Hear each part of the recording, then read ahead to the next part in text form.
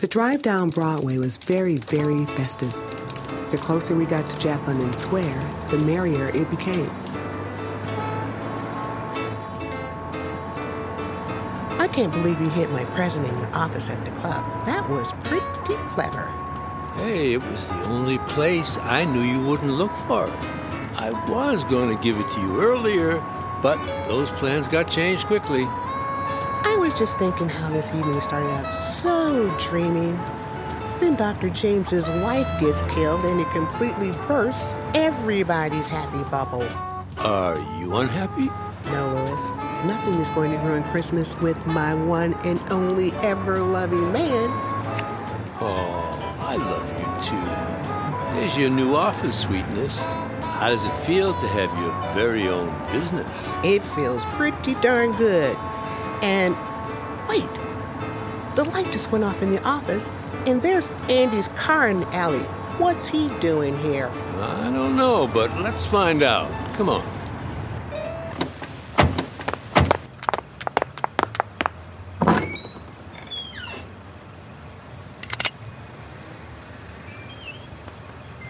Hold it right there. Don't shoot. Don't shoot. What are you doing in my office, Andy? Damn, you scared the hell out of me. What are you doing here? Look, I can explain. Just put the gun away. You may as well shoot him, honey, because all he's going to do is lie. Sweetness, that's not a bad idea. In fact, I like that idea. Wait a minute, Lou. This isn't necessary. We can talk about this. Okay, talk. What's in the box? Just files for a case I've been working on. And they were in the basement. And you needed them tonight? Yeah, my client is leaving town and I have to get everything to him before he leaves. Are you blackmailing again, Andy? Blackmailing? Come on, Jasmine. I was working this case before you left the business. I finally cracked it. I didn't leave the business. I quit working for you because you were blackmailing people. I wasn't blackmailing nobody. It was all business. Uh-huh. Shady business. So, why were you in the office? I was looking for my duffel bag, and I know I left it there. I had it sent to your place a few days ago. Check with your landlady. I've been busy on this case, and I haven't been home in a while. Yeah? So how did you get into the office? Did you break in? No, the janitor let me in. Did he? I'll be having a little talk with him, letting people into my office without asking me first. Jasmine, he did call you. As a matter of fact, we both did.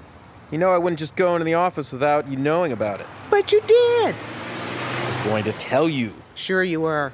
Look, Jasmine, I don't really have time to chew the fat with you right now. It's almost 9:45, and I got to get back to my place before my landlady goes to bed. My client is meeting me there at 10. Oh, wait a minute, Andy. Where's my money? You still owe me $250. Yeah, I know, but I can't get it to you if I keep on gabbing with you. Andy. Jasmine, I'll settle this. Andy, give me your piece. The pearl handle. What? I'm keeping it till Jasmine gets her money. If you don't pay up, you'll answer to me. She'll get her dough. Once I'm done with this case, I'm blowing this town. There's nothing to keep me here now. I don't know who's making my day worse, you or Grady. Grady? What about him? We had a little run-in with him a little while ago. What for? You haven't heard? Where have you been?